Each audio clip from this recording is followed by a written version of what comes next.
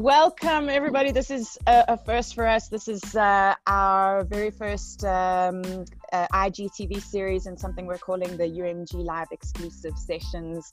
It'll be a mix of musicians, entrepreneurs, people in the music industry, people in the advertising world.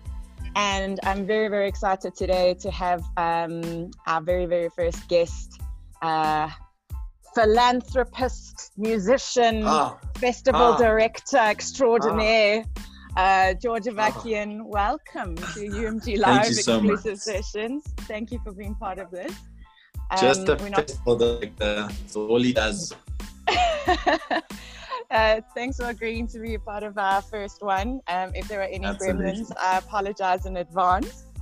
But this is all new to us. We're all doing these kinds of things by Zoom or Skype or WhatsApp calls. So thank you for alleviating your time. I'm going to jump right in because I know you have strategies to get started on. Indeed, yeah. Busy times.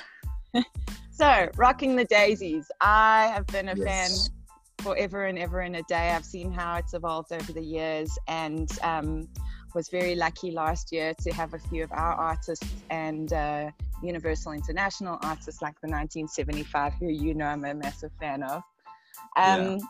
It has become one of the most sought after events in the country, not just for the consumer, but for artists as well.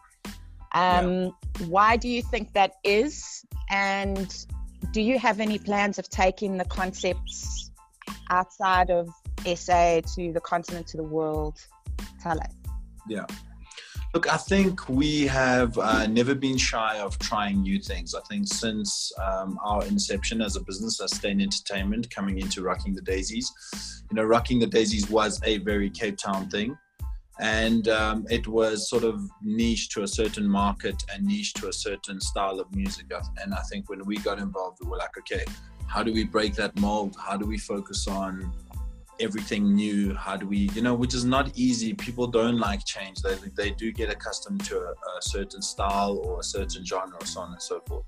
And, people generally have this idea of if it's not broken, like, don't try and fix it, which was never my approach. I think our approach was always, as a business, let's be cutting edge. Let's try find, which has been tough, because we went after a brand new set of artists where you don't know any of the agents. You don't have relationships with anyone. They're like, who are you? Even though it's a festival that's maybe known in Cape Town, I was like, who are you and why are you trying to book these acts, So it's definitely been a process. And I think it's taken a while to just, become part of the international circuit, which we are now. I can proudly say every massive agent in the world knows Rocking the Daisies. They know the festival, and they are like, we are so blessed. This year we had Stormzy, who reached out to us and said, I want to play at this festival in South Africa.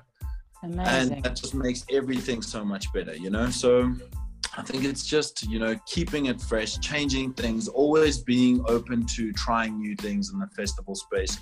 Always try break the mold, try break the boundaries. And I think that's what we always aspire to do. I can't say we've done it and we know it's not there yet, but I think it's definitely on the right sort of journey to get. And that's what creates the excitement now all the new artists and even your artists, a very big part of it last year was for me, guys like Nasty C, guys like Shawn Machozi that really pushed the boundary for us, that went into 2-week rehearsals, got to Cape Town 2 weeks before, focused on that show. They knew it's an important show, and that's really what it is about,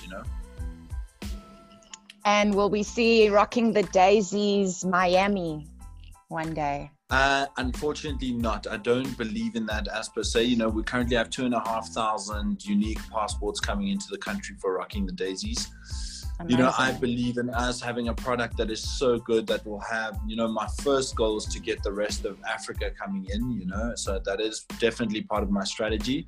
And then eventually having the whole world, we have people coming from 32 different countries to the festival. And I think the focus really needs to be to bring everyone here. It's very easy to take a product abroad. I am looking at exchange programs with a bunch of festivals. But ultimately, we want to bring people here. That's what makes the festival and our offering so unique. It's our location in South Africa. We live in the best place in the whole world, you know. Every time I travel abroad, I promise you 5 or 6 days in, I'm just like, I'm so homesick. And we have a special thing here. Our people, you cannot recreate that anywhere in the world. The way we even curate. Sorry about that. You still there? I got you. Sorry. Yeah. A call coming in. Even the way we curate festivals in South Africa, the way we curate events is very different to the rest of the world. You know, we're never about stopping the music. In South Africa, you will see a DJ over another DJ setting up because we can't stop the vibe. That's part of our curation culture. You go to Coachella, no matter who's DJing between different stages, like there is a stop and a start and a reset, like a main stage in South Africa, for instance, you know?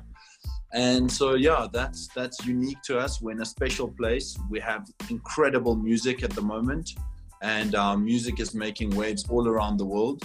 And why not bring the stars here, bring artists here, have a program where, and you know, it's also how we build our South African artists. You'd realize we were probably one of the first guys that never did the local international thing. It's like, yes, we see you guys in the same light. You know, Nasty C is bigger than some of the rappers we bought last year. We will treat him accordingly, you know, yes, and get these people to talk. You know, I'm always, obviously it's a bit tricky sometimes with labels and so on and so forth. But, you know, I'm always the first person to call you guys and go, hey, so-and-so is coming. Could we get you guys to do a song by the time they arrive? And, like, you know, everyone's so afraid to have these conversations. And I think we need to embrace them more than anything else. I think promoters hold a very big key to connecting and collaborating artists who might never have collaborated before. And that's exactly what you're speaking about, is saying, okay, well, I've got this person coming in from Brazil and we've got a local act. Let's do something cool together, and opening those doors. And that's why we need people like you in our corner. You spoke about Stormzy reaching out to you. What is we live in a digital age with analytics and insights, and we have to just punch into a computer who is our audience, and a lot of the time a lot of brands pick whatever the computer spits out, which there's obviously a lot of merit to that. When you are looking at, okay, who do I want on the 2020 lineup, do you do it all by gut?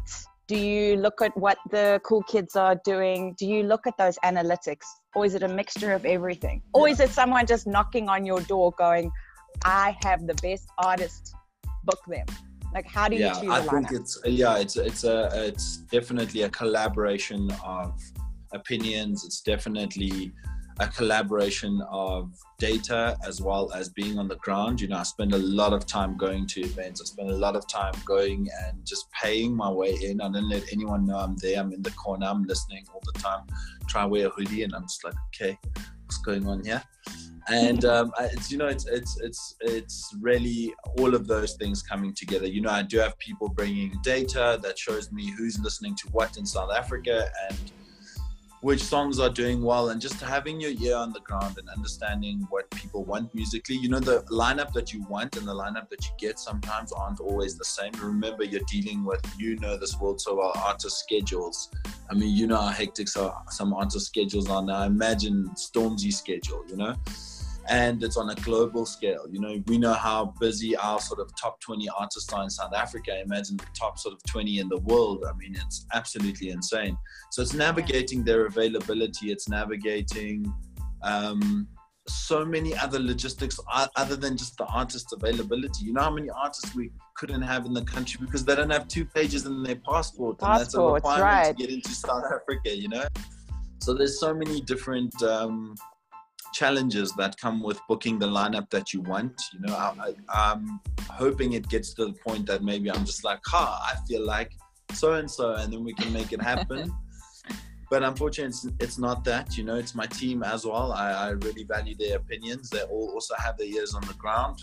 And it's a bunch of people around the world that I sort of touch base with, that I follow, and I listen to their music taste and just gather as much as I can. You know, I have a friend, for instance, Carl, who's works in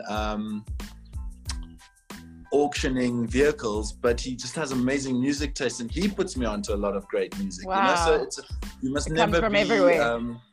Absolutely. The moment you become the sort of know-it-all, I never want to be that person. I allow anyone to put me onto good music, and I allow friends and I allow strangers to put me onto good music, because the moment you feel like you're the curator and you know it all, it's like where I feel like a lot of promoters lose it, I get you.